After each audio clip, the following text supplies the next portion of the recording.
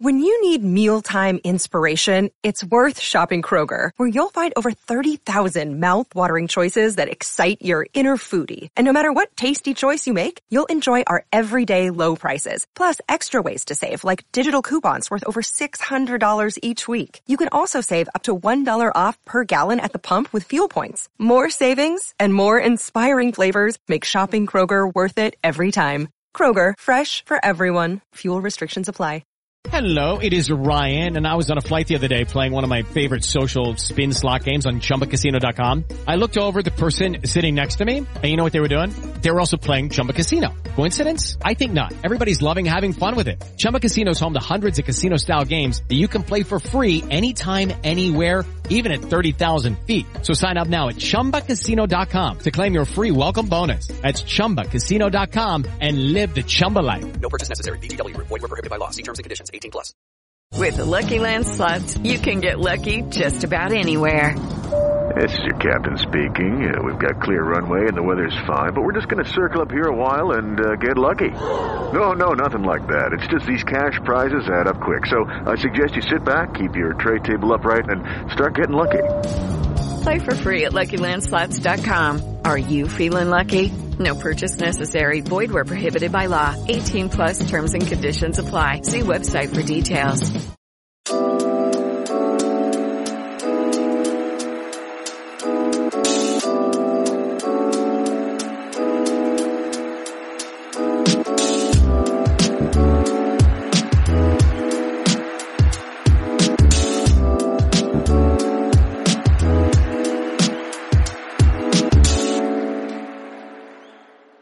Welcome back to That Chelsea Podcast. The Premier League season is up and running. We are convening a matter of hours after Chelsea have just drawn 1-1 with Liverpool. You're hearing this, obviously, first thing in your feeds Monday morning.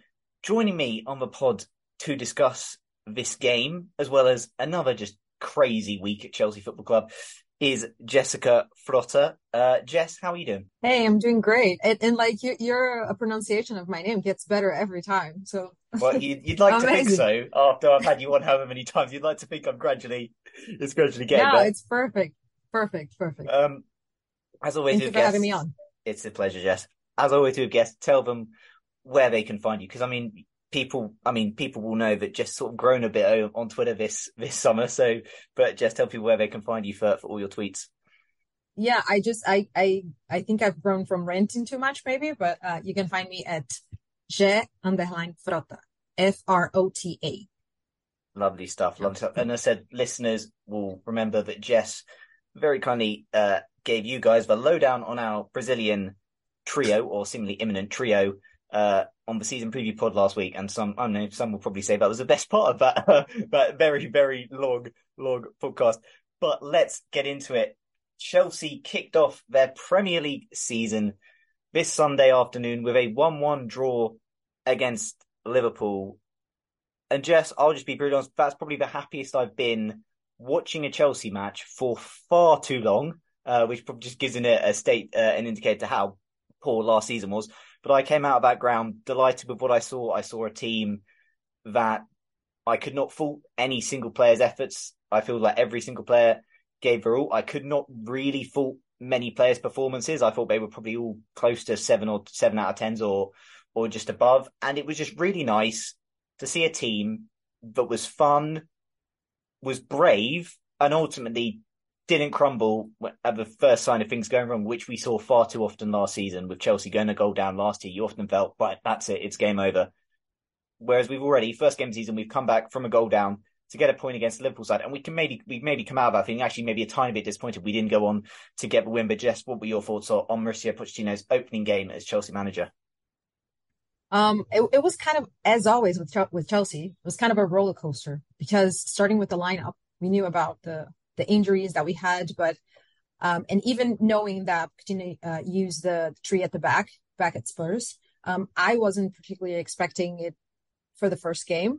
I thought he would stick with the four at the back because of the preseason. So I was a little bit surprised with that, because I didn't think that he would put. I'm sorry if I'm butchering his name, because I can deal with English names and Portuguese names, but so I think it's Disasi. how you say it, but I'm sorry if it's not. I was not expecting him to, to start playing so soon because of how late he came in the preseason. So it was a bit of surprise, but I could understand why he went with it after I saw Liverpool's lineup. The midfield obviously is a little bit open, but attacking forced. So it made sense to try to be a little bit more compact because we didn't have a senior DM with us. So that was my first, okay, not what I wanted, but let's see what happens. And then the match started, and actually we looked really, really poor in the beginning. We were dominated for about 25 minutes. But after that, like we went 1-0 down, we found a goal with Dizazi.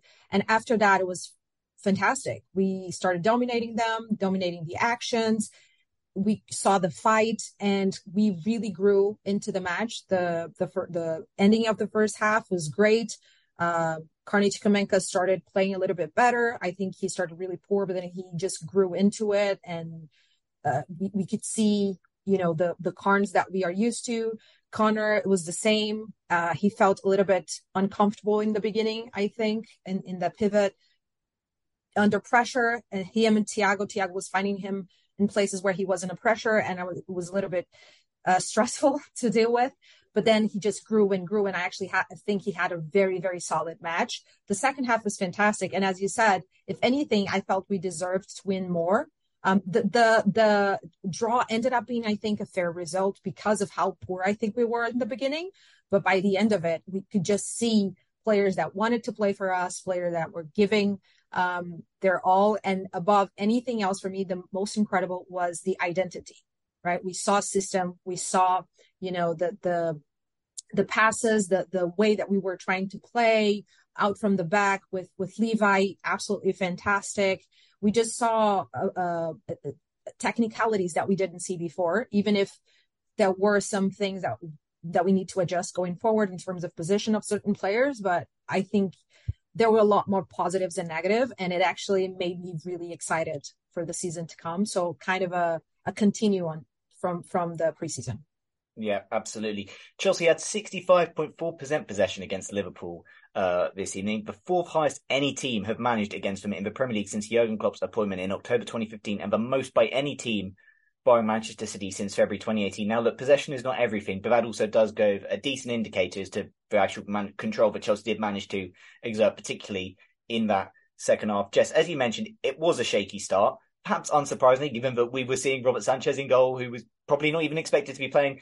Dizazi thrown in, who, again, forgive me, people, dates. I'm pretty sure that he signed basically after that final preseason game, so he wouldn't have actually, that was his first real time with the team, playing a free back. It was kind of understandable, but at the start, we would struggle, we'd be put under pressure, and just see, that's where you see the brilliance of a team like Liverpool. The first goal, I mean, it is a sensational pass from Mohamed Salah. Whatever people think about Reece, Dizazi, who is to blame for that goal? And again, I've not seen the goal back fully, so I do not know if Robert Sanchez should do better. I'm kind of wary that when his ball's in that position, I'm kind of thinking the striker probably should score most times anyway. But I guess that was just a sign that, yeah, okay, this could be quite difficult, because that was, we just saw in that moment the brilliance of Liverpool, and I guess the shakiness of that Chelsea team, because as I said, a couple of times Liverpool, particularly in about 20 minutes, they did get in behind a bit too easily, didn't they? Yeah, 100%. But I think, as you said, we had a lot of players playing together for the first time and playing in a new system for the first time, even if they were obviously training with that system. They didn't play any preseason games with a back three, back five. So it was, you could see it. It looked like players that were not used to playing in that system with each other. And I saw, obviously it's Twitter, but I saw a lot of people singling out certain players. Oh my God, this is horrible. And it's just, as you said, there are so many circumstances. And throughout the game, I think every single player grew into the game. Not only us as a team, but every single player started being more comfortable, started understanding more their roles. And as you know, I was very pleased with it. I won't lie. I was very, very afraid in the beginning of the match, like concerned. I was like, okay, maybe we need something radical, right? A radical change, go back to the back four, something they're used to, and try to, throughout the games, change a little bit more. If Poch wants to try a back three, but for now I was like, okay, maybe Poch just needs to put that back four and just go with it. But thankfully, I was completely wrong, and we grew into it. And obviously you have players like Diaz and Salah who will thrive, in the back of the fullbacks and all of that. But then Pochettino later on was talking about how in actuality, like even if we were like a 3-5-2, most of the times he wanted almost like Levi Colwill to be a fullback, to be the left-sided fullback. So it makes sense that we had a lot of space there because of, Thiago Silva can't offer that. He's not that fast anymore. So in terms of the cover, and also shows that Chilwell's plan was just having Chilwell very, very forward. So that left us with a lot of space in that area. But I think it was to be expected. And also, again, throughout the game, we saw players trying to cover that space. Even Nico Jackson once was playing almost like a DM, going back and trying to cover that space. And I think if you look at that, at how we play, you look at players like Enzo Fernandez having that sort of freedom and just going forward, that we know we're going to get DM, it just makes you excited. Okay, when we have that player, we can see the way that we want to play moving forward. And that makes me really happy.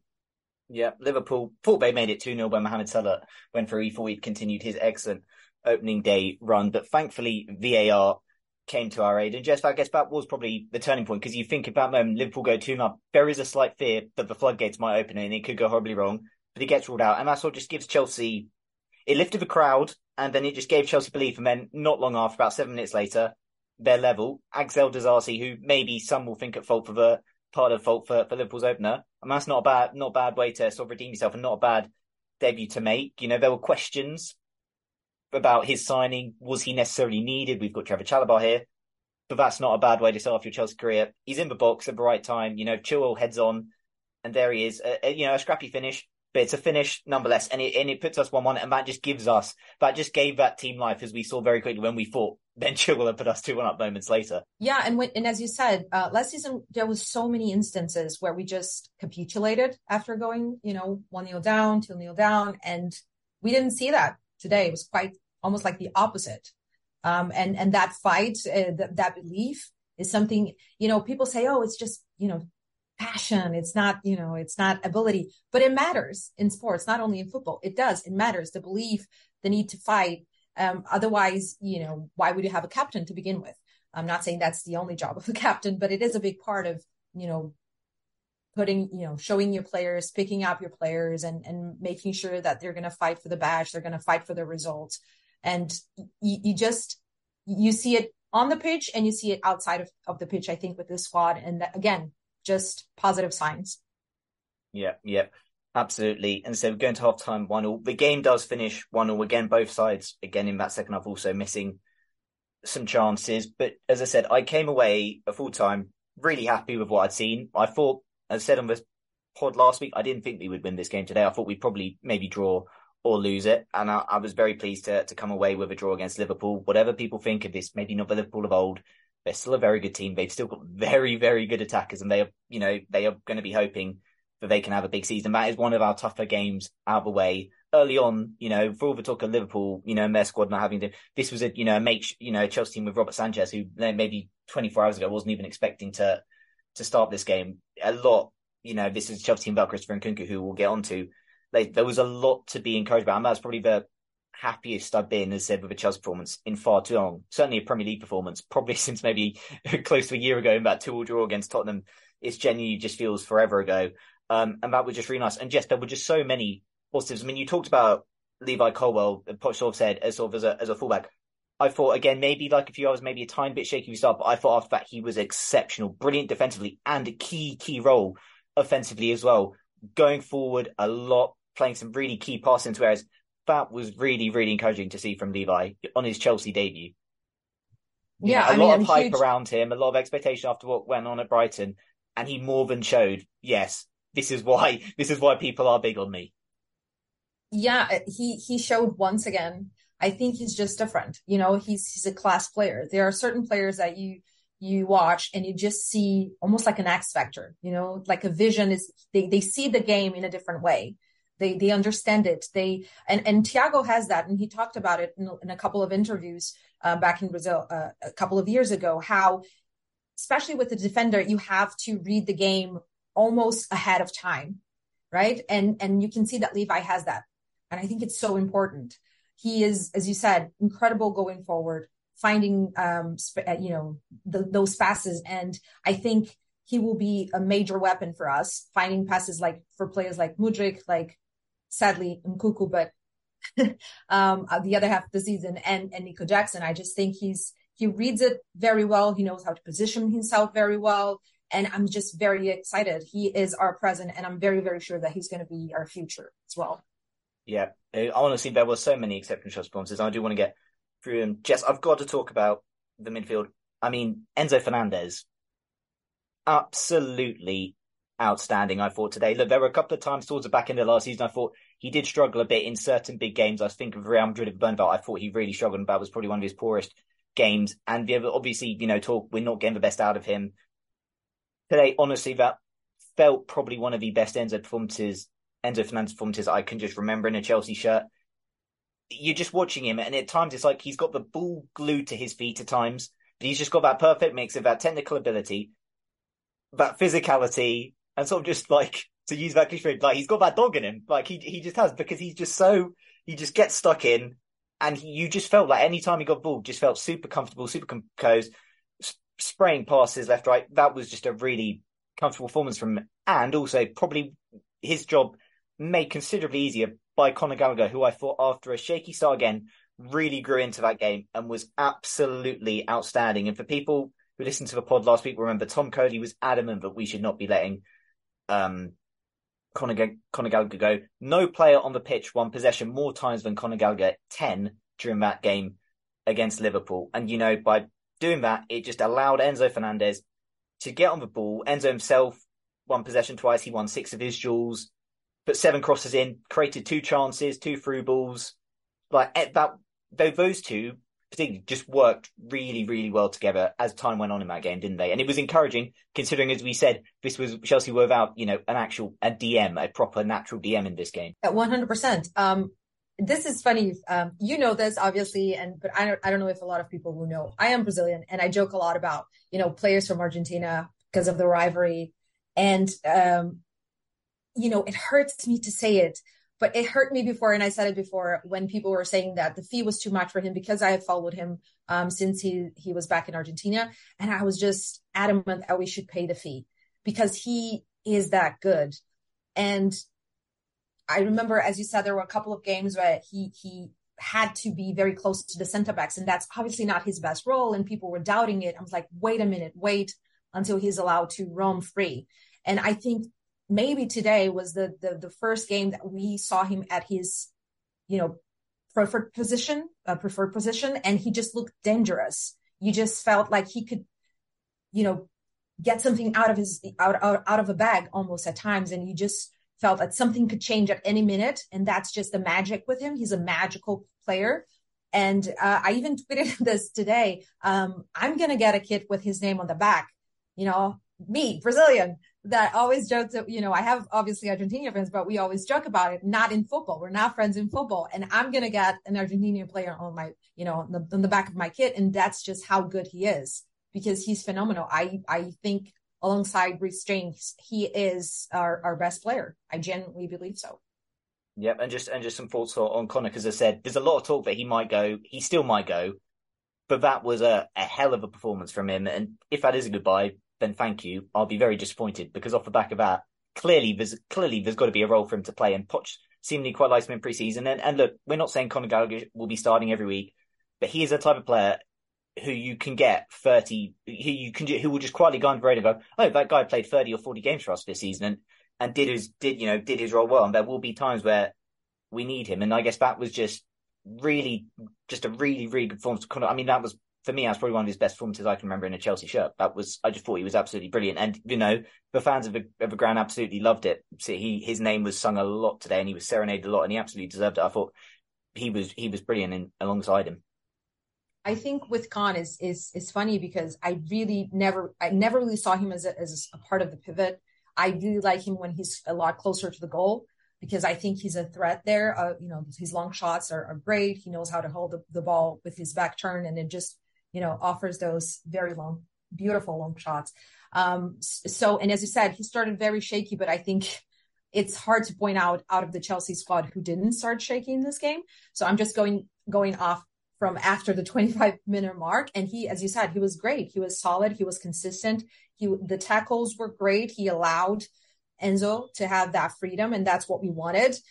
So yeah, I think he's great. He is a valuable squad player, in my opinion. And for me, is about, if you sell him, let's say you sell him for 40, for 45, whatever, can you get a player for that amount that can offer what he offers for your squad, that is as consistent as he is? So there are a lot of questions, I think, in terms of squad building that need to be answered. I think he might leave because of the pure profit and how much they're offering for Caicedo, and we have to see how things will unfold. But if it was just about the football, I think the smart thing would be to keep him at this point, because I do believe that he can play a little bit forward as well. He can cover multiple positions. He has that connection to the club that I think a lot of people take for granted, and it's very underrated. But it just, as a fan, is great to see someone just give it all for your club and to understand what it means to play for Chelsea. And I think he is that. And I think we need to value that as well. And as you said, he is not going to be someone who, if he's playing, we're going to be awful. No, he offers something. He does what he does very well. And I think he can grow even more under Pochettino's guidance. I think he has already shown that he can adapt, because, as I said, I didn't see him playing the pivot before, and he has shown me that he can, and he offers stability there as well. So I'm gonna try to not be too critical and just see how the squad looks at the end of the window. But in my opinion, there's definitely a space for him with us. With the Lucky Land Slots, you can get lucky just about anywhere. This is your captain speaking. We've got clear runway and the weather's fine, but we're just going to circle up here a while and get lucky. No, nothing like that. It's just these cash prizes add up quick. So I suggest you sit back, keep your tray table upright, and start getting lucky. Play for free at LuckyLandSlots.com. Are you feeling lucky? No purchase necessary. Void where prohibited by law. 18+ terms and conditions apply. See website for details. With Lucky Land Slots, you can get lucky just about anywhere. Dearly beloved, we are gathered here today to... Has anyone seen the bride and groom? Sorry, we're here. We were getting lucky in the limo and we lost track of time. No, Lucky Land Casino, with cash prizes that add up quicker than a guest registry. In that case, I pronounce you lucky. Play for free at LuckyLandSlots.com. Daily bonuses are waiting. No purchase necessary. Void where prohibited by law. 18+. Terms and conditions apply. See website for details. Yep. Yes, obviously, we heard the disappointing news in the week that Christopher Nkunku's injury is worse than first feared. He will be out basically till December at the earliest. Probably seeing him sometime in the new year. Obviously, I think we kind of saw certainly straight away the impact of the fact that we did play a free back today. I think that was clear. I think if Nkunku had been available, we would not have seen a free back. I think we would have very much been a 4. And I think going free back as well, Nkunku's probably the biggest, was such a creative loss for Pochettino's probably thinking, right, free back, solidity, and our wing backs in Reece and Chile are going to do that. And obviously Levi playing sort of as that fullback role also as well. Just your thoughts on how big a blow that is, why we can't have nice things. And then on that, Carney Chukwuemeka kind of is a lucky recipient of the fact that Nkunku's injured, that he gets the start. I thought was again at the start a bit shaky, gets booked early on for a high foot. You kind of a bit worried from that point, but I think like a lot of players just slowly grew into the game and maybe did play a bit safe at times, but again, understandable. He's not played a huge amount of Premier League football. And again, that was just quite an encouraging performance to see from someone who, you'd think maybe we'd have a squad roller here this season. And again, against Liverpool in a big game, he didn't look out of his depth really.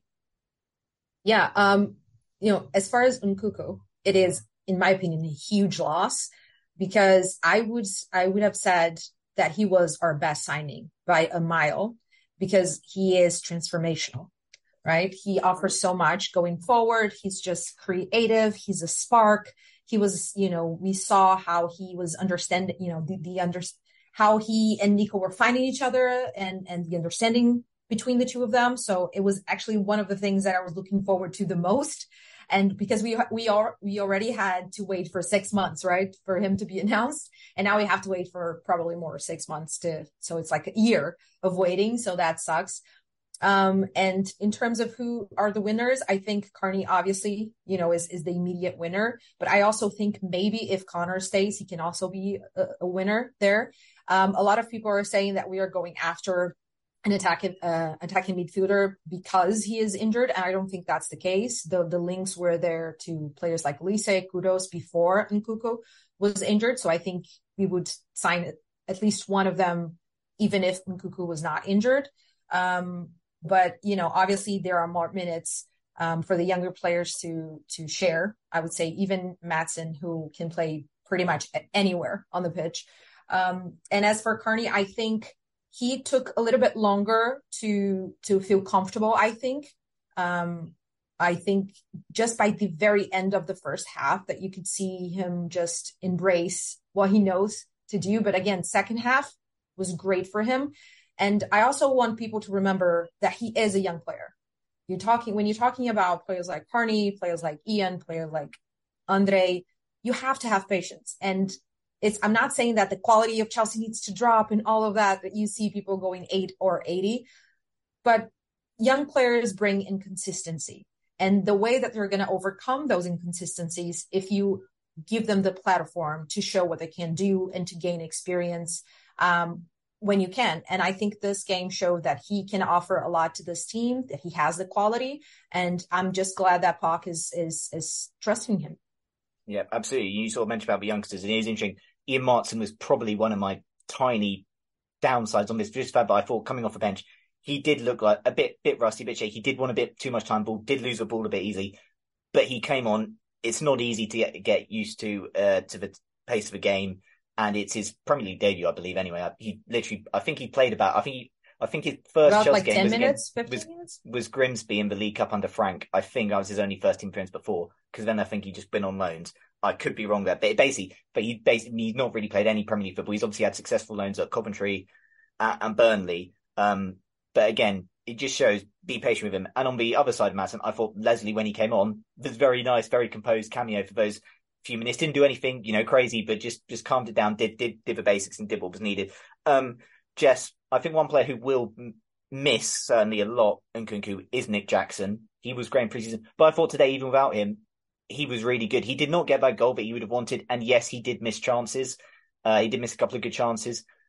And obviously, I think without Nkunku, he may, the chances he gets will probably be less. And thus, as a result, every miss is going to be magnified a bit more.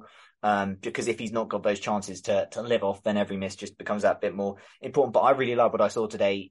I thought he ran the chance well. I think there was a moment in the first half where I can't remember, there's not much of a pass on. I think it's Colwell or Chilwell pings one down there and he gets 1-on-1, he wins it. And then I think he ends up just managing to win a free kick from that situation. And it was just simple stuff like that. It's not getting a goal. I just thought he worked so hard all game. Again, the basics, the bare minimum, etc. But he did that. And he was sort of able to, at times, to manufacture chance for himself. And then obviously the big moment is that miss he gets him first off. But it's great of him to get there. I thought that was a really encouraging performance from him. Again, this is a very young, raw striker. He's, I think, 22. He basically broke out the back end of last season for Villarreal. I thought, again, that was encouraging. Against, Van Dijk and Konate, as again, good defenders, I thought he more than held his own. That was really encouraging as well. With Nico Jackson, I couldn't agree more. I think he was fantastic. Based on what I saw today, I am very, very confident that he can lead the line for us in the future. And that is not something to be taken lightly, I think, because even though he's shown us a lot during preseason, it is completely different when you're talking about the Premier League. And if you look back at what the attackers that we had for the past couple of seasons, and you look at what he offered us today in terms of movement, in terms of, the fight that he put up with the center backs, his physicality, his pace, is just something to be excited about, I think. And with Nkunku's absence, I don't know yet the kind of attacking midfielder we're going to get, but based on the players that we do have, I'm interested to see more of his understanding with players like Mudryk, with Enzo himself, and even with through balls from our fullbacks, Reece and Chile, and also like players like Disasi and Levi Cowell, because even though they're center backs, they can find those passes. Obviously, Thiago can as well. So I want to see runs with the long balls from the center backs. That's what I want to see the most. And in terms of 2-1s, I think Enzo can be very important there. And maybe if Ian can just calm down, and I think he will, because as you said before, he played for just a little bit of amount of time. I think it was like 15 minutes maybe total. But he is also a player that I think can offer a lot in terms of 2-1s and in terms of making quick runs and finding each other. So again, Nkunku, big loss, but with Nico, I'm very, very confident for the future. Yeah, absolutely. I mean, one person we barely mentioned is Thiago Silva. It just goes up. Thiago Silva just sort of goes under the radar. We've praised sort of Dizazi for his impact there. We praised Levi. Mentioned Reece, and we haven't really mentioned Chile, but I suppose we will. But Thiago Silva, it just shows the class of a man that he didn't really put a foot wrong today. And again, that's, he's, is perhaps less flashy, less obvious than a lot of other players out there today. But he just, you kind of just got the standard solid Thiago Silva performance, which is all we can really ask for there. Just Ben Chilwell, I mean, in an attacking sense, he was absolutely brilliant today, I thought. And that is an area that people sort of have bashed him for.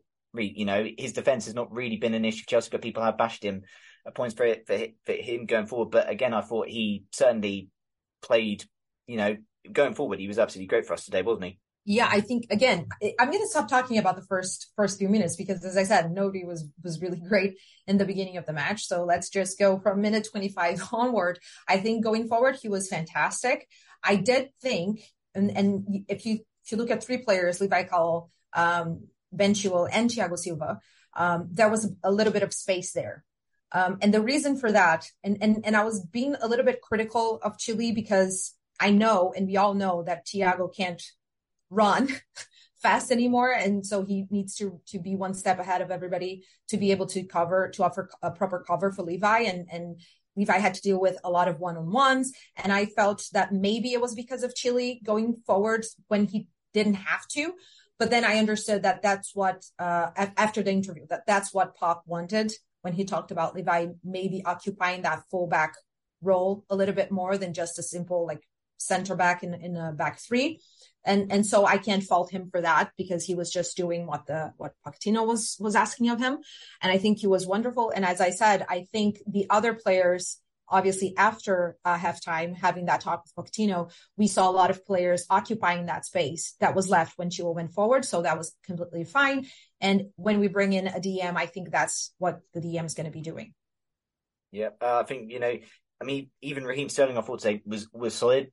Probably perhaps not as amazing as other performances, but I thought at times his link up with Reece was decent. I think he probably did tire as the game went on, and I think we'll get onto it. There is a question about the attacking subs late on, but I thought Raheem was okay there. And as much as there'll be frustration from people that they probably want Mudryk Sterling, I think ultimately Raheem Sterling probably offers that defensive discipline which these managers in these big games want. And if Chile is being instructed to play sort of as forward, as aggressive, there's got to be some, you've got to sort of level it out somehow. And I know it won't be popular with us because people want to see Mudryk and a lot of people aren't big on Sterling, but I think Raheem Sterling kind of, he did a job today. He was not outstanding. He was probably like the less glamorous player out there at times, and he was a bit frustrating. But I thought, he kind of did a job today. He was okay. I was not as, maybe I've not seen the general reaction, but I'd imagine if there was any criticism, it would probably be more towards Sterling. But I was probably not as really, I didn't really have much of an issue with Sterling today, other than the fact that I think he probably stayed on a bit too long, which is, we'll get onto with one of the questions. But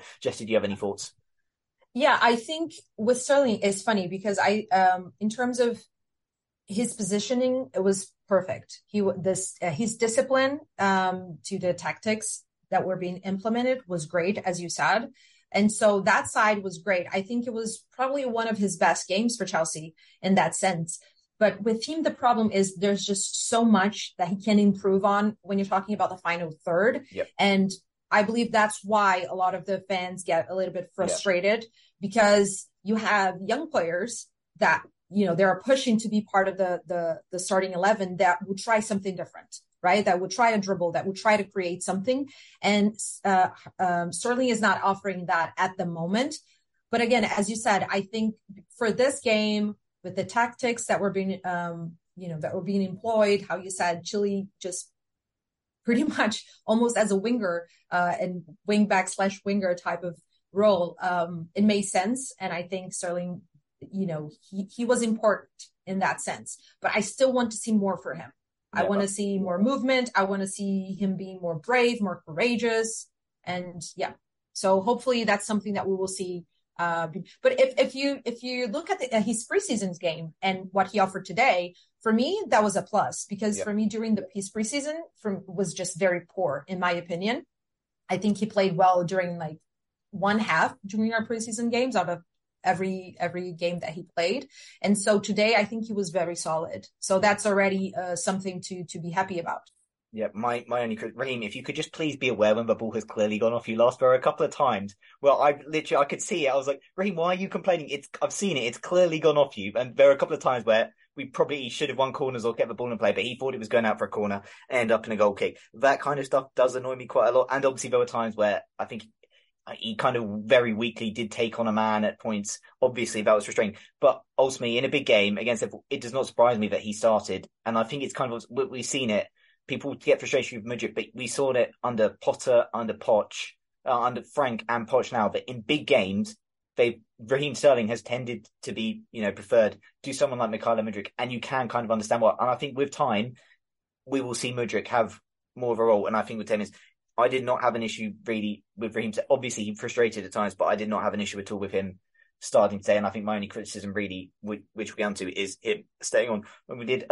Jess, I guess we did see other debutants. See Malo Gusto came off bench. I thought mixed bag, a couple of really nice moments and then a couple of shaky moments. But again, kind of understandable. His first game of the Premier League against Liverpool, I'm not going to complain too much there. As we mentioned, Leslie, I thought was pretty solid. Robert Sanchez, I guess it was maybe the one poorest performer. I guess maybe that's being, I don't know, a tiny bit harsh, and I am sympathetic given the fact that, he probably wasn't going to be starting this game till obviously the Kepa situation and what has gone on there. So I guess we'll kind of move on to that.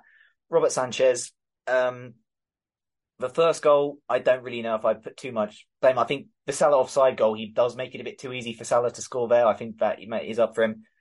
I thought at times he thought he had longer in the ball than he did, and there were a couple times I think Diaz or someone got close to him and tried charging him down. He nearly gave me a heart attack at the end with that pass that went straight to a Liverpool player, but thankfully it led to nothing. But what I did like, I thought he came and claimed ball very well in his area, which again is not what we got with Kepa. So that for me was just a plus. But just what were your thoughts on Sanchez? And obviously we'll talk about now Kepa, a season-long loan to Real Madrid. Fair play to the lad that after 7 years of very iffy performances, he's somehow managed to get a move to Real Madrid. Obviously that is due to Thibaut Courtois' very serious injury. Jess, just so thoughts on Robert Sanchez, and I believe there's a certain goalkeeper that you would like Chelsea to go after now, seeing as Kepa is likely off to Real Madrid. So give your thoughts on Sanchez and who this goalkeeper that you would like Chelsea to sign is. Yeah, Sanchez. I'm not going to be too critical, I think, of any player today because of the circumstances. As you said, a lot of them were the first game for a lot of them in terms of the Premier League. Even the subs, it was just, I think, just little time for you to be fair to say, like Malo Gusto you mentioned. I don't think he played a lot of minutes to be able to say whether or not he was great or not. So I don't want to be too critical here. But you pointed out the exact thing that I wrote down, which was the high claims of the box, of the ball in the box. Just the way that he commended his box, I think was fantastic. And it was something that we missed a lot. And also his distribution for me, even with the mistakes, I could see where it was going to, where it is going to lead us. I think it is improvement in terms of distribution. I think it is an improvement in terms of how to deal with process, how to deal with the communication amongst the back line, and how he is unafraid to claim those balls that we didn't see Kepa claim really. And as far as Kepa's loan, I haven't really made up my mind yet on whether or not I think is the right move, just because it will depend a lot on the goalkeeper that we're bringing in. Because I mean, if we had sold him permanently, I would have one opinion. But because it's a straight loan, and obviously he when he comes back, he will still have 1 year on his contract. So we would have to deal with that and potentially have 3 senior goalkeeper on our books. And it will be something potentially scary to deal with because of his high wages. So I don't know what the plan was here. Maybe it was to do with his high wages and you getting 1 year, 1 year out of your books there. So maybe that was the reason behind it.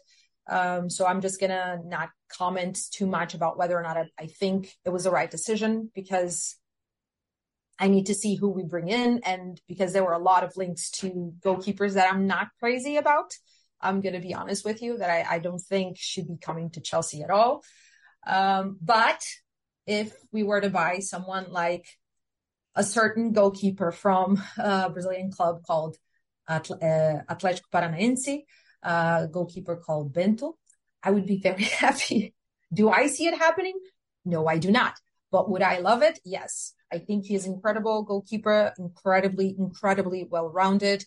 You can't see an area of weakness in his game. He's still 24.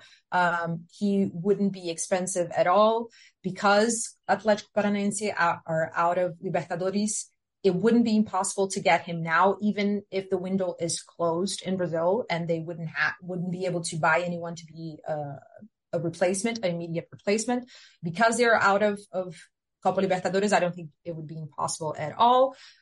His wages wouldn't be very, very large. And also he would be okay coming in to be a number 2 if he had just the minutes to show what he can do and potentially be a number 1 in the future. So he would be okay being the number 2. He was linked with Inter and Benfica, and he was linked with Inter even after they bought Sommer.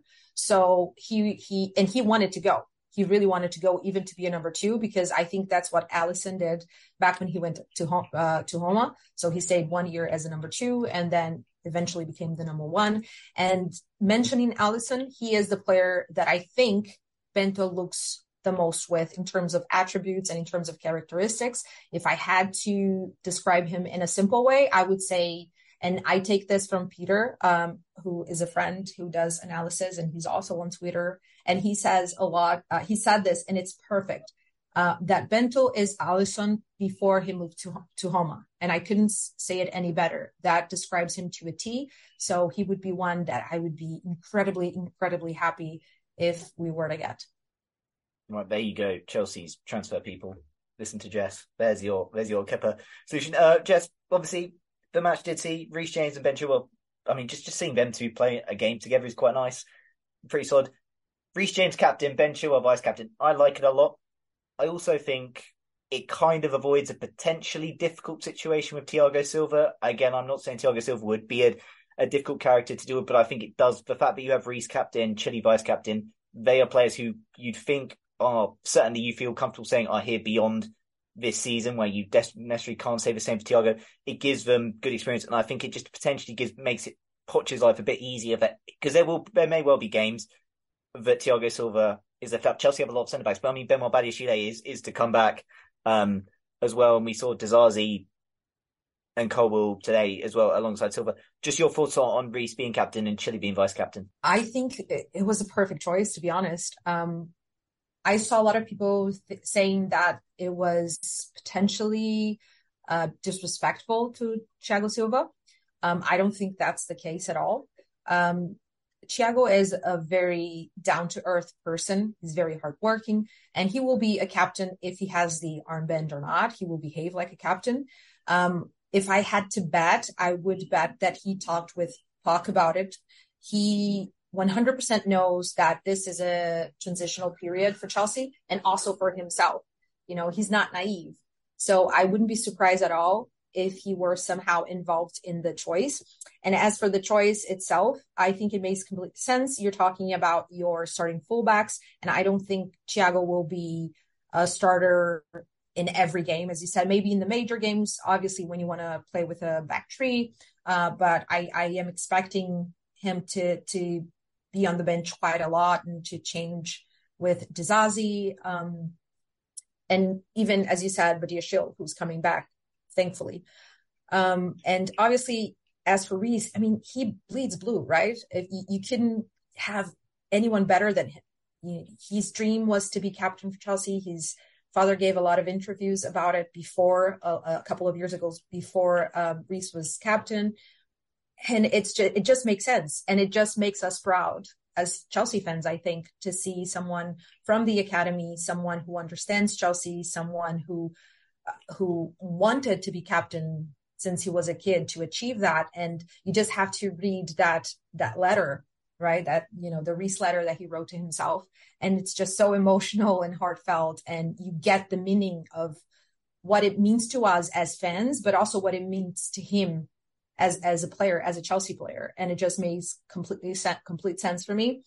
Same for Chile. I think he is someone who I kind of took that role a little bit during, I think even during last season, outside of the pitch as well. And since Pochettino came over, you can always see that Chilwell is one of the players that is always next to him, trying to understand and trying to talk and be that middleman almost between the manager and the other players. And that is also one of the roles of the captain. So for me, it makes perfect sense. I'm completely happy with the appointments, let's say. And also after Chile and Reece left, you saw, Thiago with the armband as well. So it shows how everyone respects him. And I think it shows that he is sort of a mentor in that sense for the both of them. So I'm quite happy with it. I'm using that word a lot, happy. And it's just funny when you think about the situation that we were in last season and now to have that happiness and positive view and the optimism going forward for this season. It's just funny, but it's also obviously very, very nice. Okay, round two. Name something that's not boring. A laundry? Ooh, a book club. Computer solitaire, huh? Ah, sorry, we were looking for Chumba Casino. That's right, ChumbaCasino.com has over 100 casino-style games. Join today and play for free for your chance to redeem some serious prizes. ChumbaCasino.com. No purchase necessary. Void where prohibited by law. 18+ terms and conditions apply. See website for details. Yeah, it is. And there is potentially more good news and more happy feeling and optimism on the way. Dare I say that the Moises Caicedo saga is slowly inching towards its conclusion. Christ, Jess, this has been a very long, drawn-out saga. I mean, I feel like it's probably getting close to sort of the Enzo level saga in January, but this has been like 3 months. This has been 3 times the length. But I wake up one morning last week, and all of a sudden Liverpool have gone for him. And I'm like, what? Chelsea, what have you done? You've had 3 months to sort this out. And then a matter of hours later, oh no, it's fine. He's back to Chelsea. Jess, just talk to me. Your thoughts, your feelings. This has been a crazy, long, drawn-out saga. I kind of just need this done just so I can just move on and just like all that energy that's just been expelled. I can just it can just be gone. I don't have to expel any more energy because it has been, it's been hard to keep up with, really, to be honest. But hopefully, fingers crossed, Moises has parted the Red Sea and is on his way to Chelsea. Your thoughts? Because we've not even mentioned Tyler Adams did all this. Yeah. We'll get on to that in a bit, but give your thoughts. First thought, A+ for the biblical pun. As a Catholic person, 100% approved. Love it. As for Moises Caicedo, oh my God, again, roller coaster. We were Chelsea fans. We wouldn't have it any other way. But if it happens, and it's an if right now, obviously we are positive it's going to happen, but until he's signed, I'm going to say he's a Brighton player and anything can happen. But is obviously the position that we have been crying out for so long. And that's what makes me okay with the fee. I don't think he is a 100+ million pound player, but because of the circumstances that we are in, because of the position, and because I believe that he would 100% immediately upgrade us and take us to that next level, I think that we need to get it done. I think we will get it done. As we are recording this, Ben Jacobs just tweeted that Chelsea aimed to have his medical done within 48 hours. So 48 hours FC is back. which also is a good sign in a way, I think. But as for the player himself, he's fantastic, right? He is a really great player. As I said, because he has that age, because he's a young player, so he fits with our transfer mold that we are seeing now. But at the same time, he has that experience where players like Andre, who I absolutely love, and Lavia, who we are also linked with, just don't necessarily have, or not even experience, but just, I think he's a level above those two at the moment in time, not talking about higher ceiling or whatever, but at the moment in time, he is readier, I think, in terms of ready-made player. And it would be fantastic. Now that Nkunku is injured, if we have Caicedo, I will say that he is the signing of the summer for us. Yep, and there was a crazy stat that went around, but Moises Caicedo hadn't even made his Premier League debut when there was a goal last in a Chelsea and Liverpool game, which I guess just tells more the tale of just how distinctly average the two games were last season, and how crazy the two cup finals were to end 0-0. Yeah, that would absolutely be huge. And Jess, I think, I kind of said last week, I do think signing Caicedo really couldn't be the difference between Chelsea challenging for top four and not challenging for top four. Christopher Nkunku is a blow, and I think that very unfortunately does do a lot of damage to our top four hopes. But it does feel that if Nkunku had been fit and Moises Caicedo was to arrive, you suddenly go from thinking, actually, Chelsea put a very good chance of getting top four, whereas before you were thinking, maybe we could challenge. And even just on the evidence of today, without Caicedo, there was a lot to like, and I guess it is encouraging.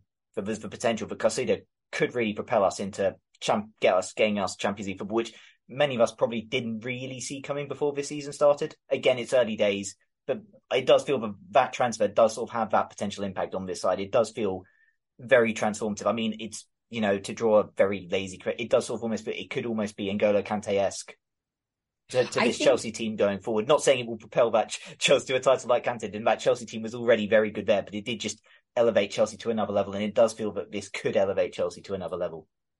Yeah, I agree. And I think part of the reason that he can be so transformative is, again, because of Enzo. Because I just think this partnership can allow Enzo to be the best version that Enzo can be. And I believe that Enzo is just a world-class player and can be a world-class player for us for a long time. So for me, it's about Caicedo, obviously not taking out, he is a wonderful player, but to know that you can have that partnership. They're both very young, both with high ceiling, in terms of the potential that they can reach, and that you can have them. We know that how crazy long the contracts are being. So to know that we can have that partnership for, 5-6 years, it's just something, to be very, very optimistic about if it does happen. And again, now I'm positive, but let's get the here we go, the Orni Bomba, whatever. And then I'll be able to calm down from this, because the saga has been crazy, right? The negotiations for 2 months, all of that, and which I have a lot of thoughts on. And then you have the Liverpool thing. And if we get Caicedo, I think 90% of it is down to Caicedo, actually. So already bleeds blue, already love him. Lovely love stuff. Hopefully that one can get over the line, because that would be very nice to potentially have him lining up at West Ham next week. Just Tyler Adams, that one sort of came out of nowhere. We thought we were siding him, everything done, and then all of a sudden, nope. The Caicedo deal kind of spot bang into life, and as it turns out, Tyler Adams, was injured, was going to miss start time. Look, I'll be honest, I was not big on us signing Tyler Adams, and again, very lazily after seeing Conor Gallagher today. Again, I know him and Tyler Adams are very different players.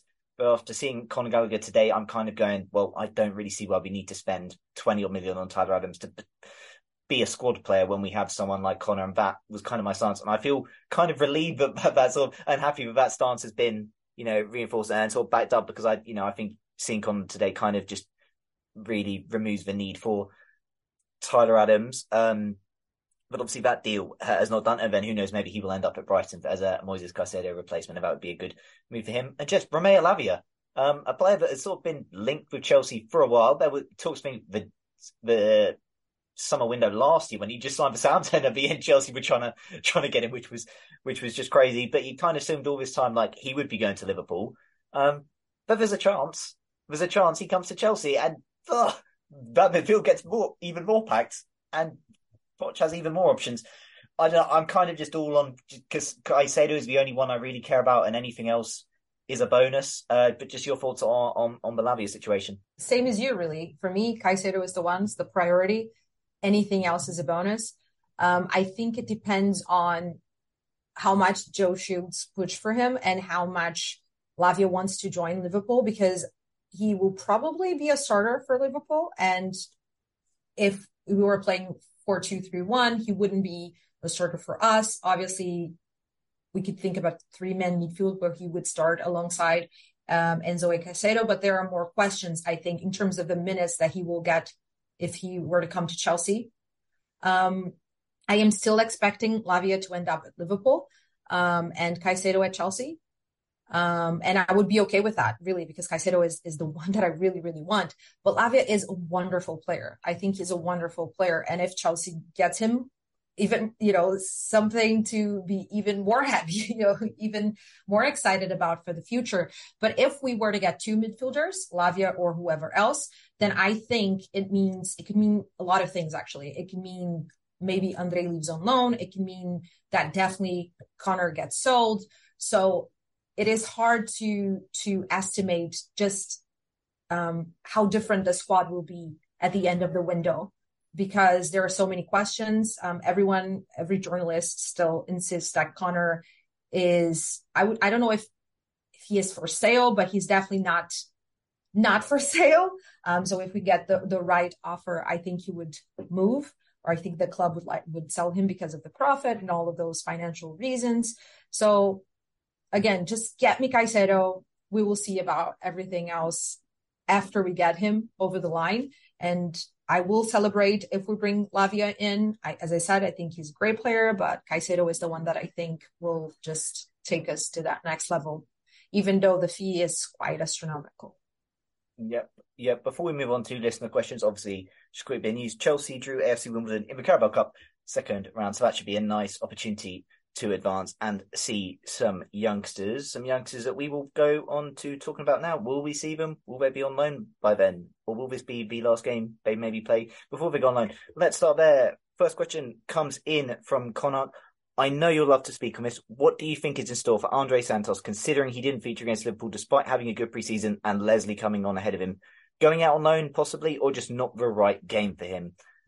Because obviously, Jess, where is, if Caicedo comes in as well, that will have an impact on Andre Santos. There is a sort of packed midfield there. Connor, sort of pressed his case today. Leslie did come on ahead of him and was fairly solid. Do you think that Andre Santos could potentially head on loan? Do you read too much into this game with Andre Santos? Just your thoughts.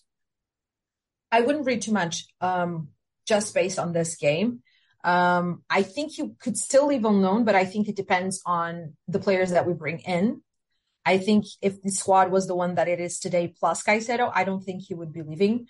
As you said, I think I will call him Hugo. I'm sorry, just because I really don't want to butcher his name, and I really can't say his name right now, so I apologize. I think he came in before, Andre, because of his attributes. He's much more of a 6 than Andre is. I know Andre has been playing a lot closer to the center backs during preseason, but back in Brazil, he was much more of a box-to-box midfielder, even though he has defensive attributes. He likes to go forward.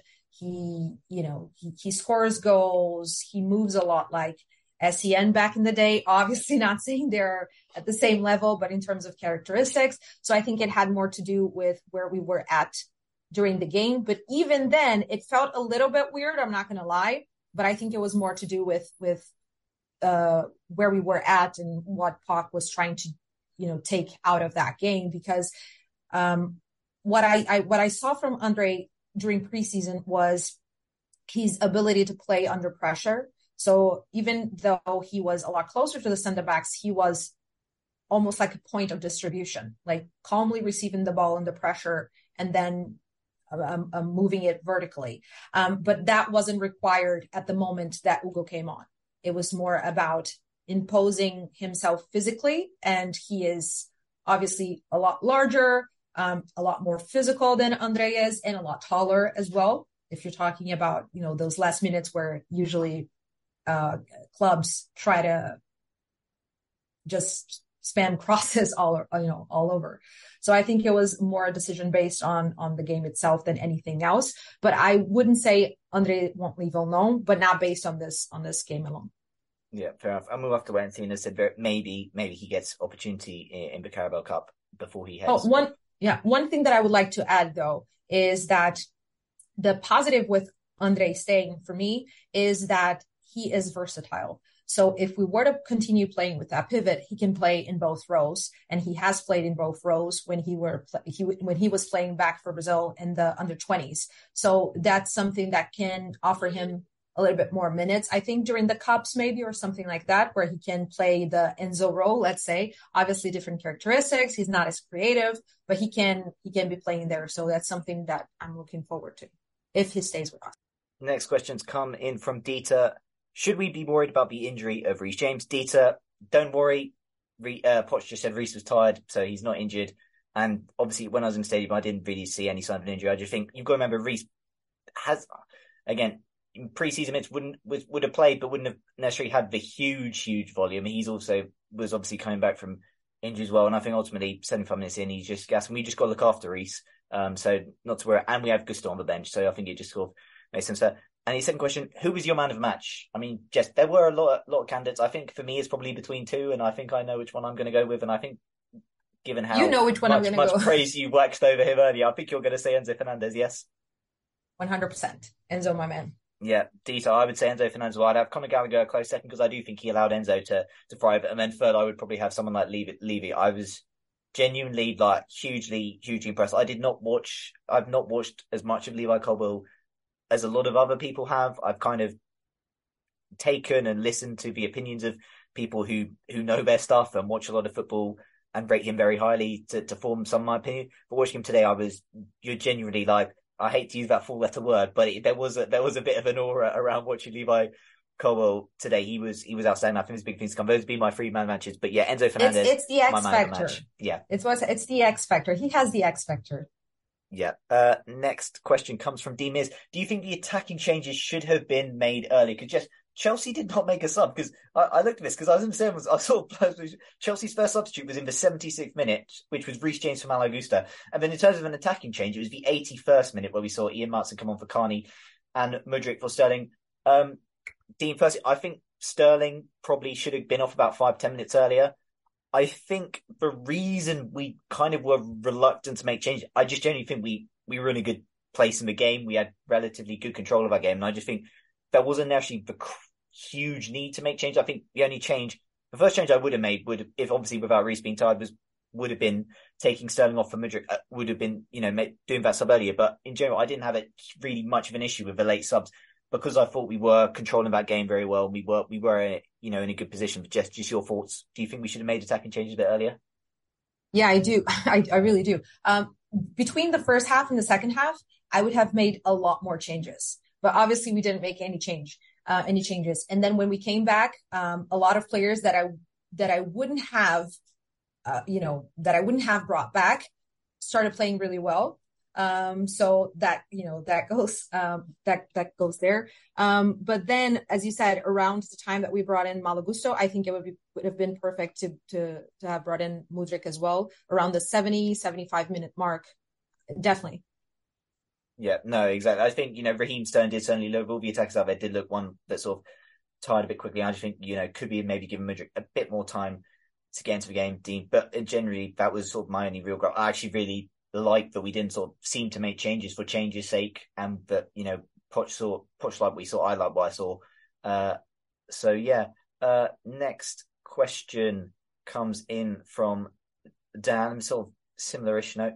Cracking and encouraging start to the season, but what does Mudryk have to do to get a game over Sterling? Sterling is a waster personified and needs to be sold ASAP. Harsh from you there, Dan. I mean, I think just we kind of talked about it earlier. And I know people are like, but I think just ultimately Sterling tactically probably did what Poch wanted to do better than Mudryk could do, and was, again, a safer option. Someone who will probably do the role better than Mudryk.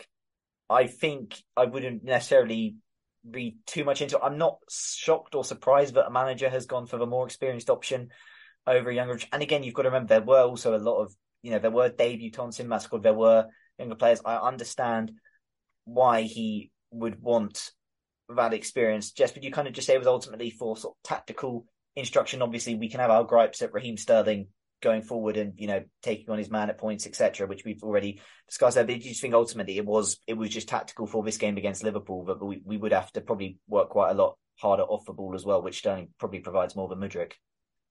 I believe so. I think if we were playing with a DM and we were playing with fullbacks instead of wingbacks, or just the instruction for Chilwell was a little bit different and not just, as we saw, just go forward. I would have been a lot more frustrated about Mudryk not starting, but I think he will start more and more as the season goes on. I think if we're talking about an abstract view, I would like Mudryk to be seen as part of the starting 11. And even maybe Noni Madueke as well, who needs to come back from injuries. But it's just good to have options and to know that we have different players with different attributes that can offer things depending on the opposition and depending on the system that the manager wants to play. But as I said, because Sterling is lacking in terms of the final third, I do understand the frustration from part of the fan base, and I get frustrated during moments of the game as well. But as you said, I understand the choice for this game in particular, but we have to see going forward what happens. Yeah, absolutely. Next question comes in from AJ. We were supposedly playing a back three. Both Dizazi and Colwell were so narrow and allowing easy balls into Salah and Diaz when they could have positioned themselves to stop it. And this happened multiple times in the game. Was it deliberate or was it player mistakes? I think this is a tough question. In the very beginning of the game, as we were talking about the first 25 minutes, I think there were a lot of positional mistakes. And I'm not just talking about the two that were called in terms of center backs. I think a lot of people were just occupying the wrong spaces. But then it slowly shifted. And I think after the Pochettino interview, things got a little bit more clear in terms of what he wanted and what he expected the system to be like. And I think we've talked about it before, about the Chilwell going forward and Levi occupying more the fullback. But in terms of the way that Levi was narrow, I think that also changed during the game. I think that changed.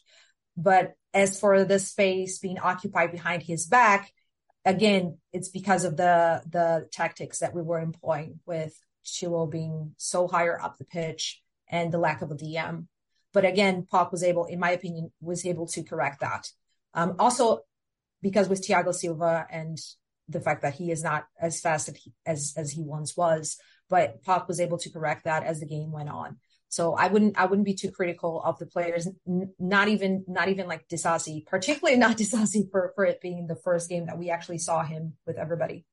Yeah, no, exactly. And I said, I think he very much grew into the game. I think the start, there were a couple of times, I think maybe his distribution at the start went off a tiny bit, giving the ball away, and obviously there's the question marks for goal. But generally after that, I thought he just really grew into the game, and he just looked so solid and commanding by the time that the full-time whistle had gone. The final question comes in from RJ. If you were Poch, what would be your 3 key takeaways, positive and negative, from this display? I mean, RJ, I'll be brutally honest, I'm going to probably struggle to find 3 negatives, because that would be really me nitpicking, and that would basically be me saying Ian Martin off a bench, I do not think had the performance that we wanted from him to come on. But I'm also, this is a guy on, and again, I repeat, I'm not 100% sure, but I'm pretty sure this is his Premier League debut for Chelsea, and this is probably only his second ever game for Chelsea.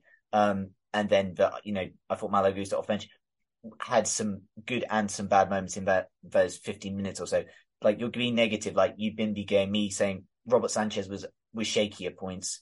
But again, you're applying context and going in that he probably wasn't even going to be playing until the Kepa situation arose. He's not played with any of these players in pre-season. So that would be I'd be struggling to find real negatives, RJ. I guess, RJ, if you want me, that we miss chances again. But at the same time, we've got a young striker in Nicholas Jackson who I want to give a lot of leeway to. But I thought his move, as we mentioned earlier, I thought his movement was great. He got himself into those positions. He created chances for himself. He worked so hard. Obviously, he did miss a couple of 1-1s, but also Alisson is a very good goalkeeper as well. Like, it's tough. There were a lot of, and we've talked about it, RJ, there were a lot of positives for me. Like, we talked about the individuals as well, but genuinely, and I said this, the fact that Chelsea conceded a goal and didn't capitulate if that had been last season, I feel Chelsea could have gone on and lost that game 3 or 4-0, and Liverpool wouldn't have even had to be that good to do that to us. But we fought back, and that was a positive for me. But already one game in, you see a sort of hurdle present itself, and this team found a way. They more than found a way, but then got, before obviously VAR intervened, got themselves, ahead within a matter of minutes after going behind. That was, I guess a big positive. Obviously, we talked about performances. Levi, brilliant. Connor, brilliant. Enzo, brilliant. But just genuinely the heart that I saw in that team, but was nice. That's something I've just not seen in a Chelsea team for a long time. That I went away from that game really happy. I'm like, this is probably the happiest I've been on a pod talking about a game for a very long time, RJ. I'm just genuinely so delighted right now with what I saw. I was buzzing leaving that ground. I was buzzing just messaging mates in various WhatsApp groups, just going, how good was that? How good did we play? And this is the first game of a new season under Pochettino. Just the fact that I saw a team, and I said it on the season preview, I don't have, I would love us to get Champions League. I would love us to beat all these big teams. I would love us to be super, super successful, of course. But I want a team that is fun and that is enjoyable to watch. And I got that today. And I got a team as well, on top of that, was brave and fought till the end. And that's all I can really ask. That was my positive. Jess, your takeaways from this game.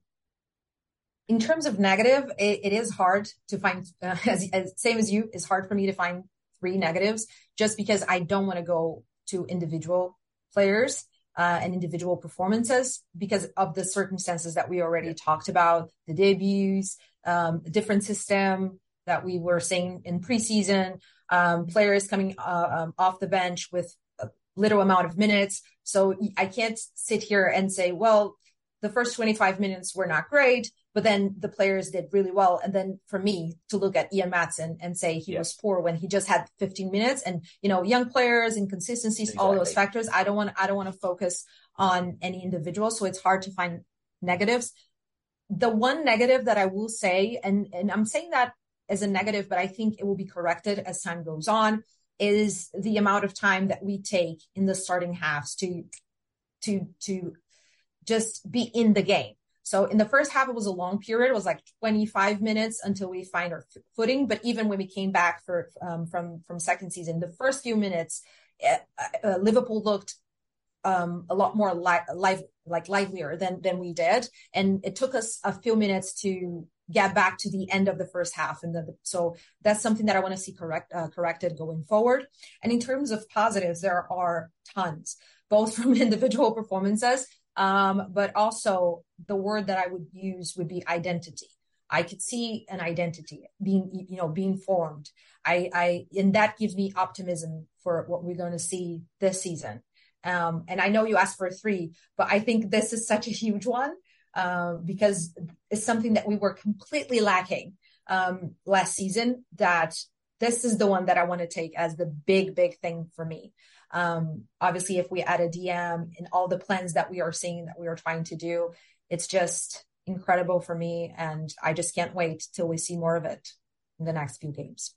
Yeah, absolutely. Thank you to everyone who sent in a question. Hopefully we answered them as best as we could. Yeah, the season is back. Chelsea are back. That was a really fun way to start. A lot of excitement to build on. Before we go, Jess, give yourself one last plug where people can find you and all your tweets. If you want to interact, and I'm always open to, talking about Chelsea and all things football, you can find me at _Frota, Frota.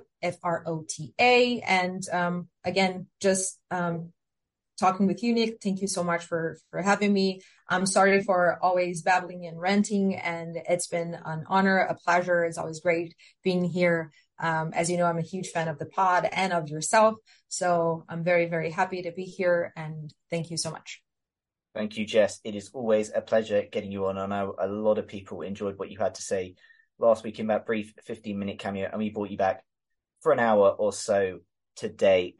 As for us, we are on Twitter at @TheChelseaPod. We are on Threads. I know no one really uses it, but we are on there. You can interact with us on there. There is also the email that I've set up if people do want to get in contact with the show, and that is @TheChelseaPod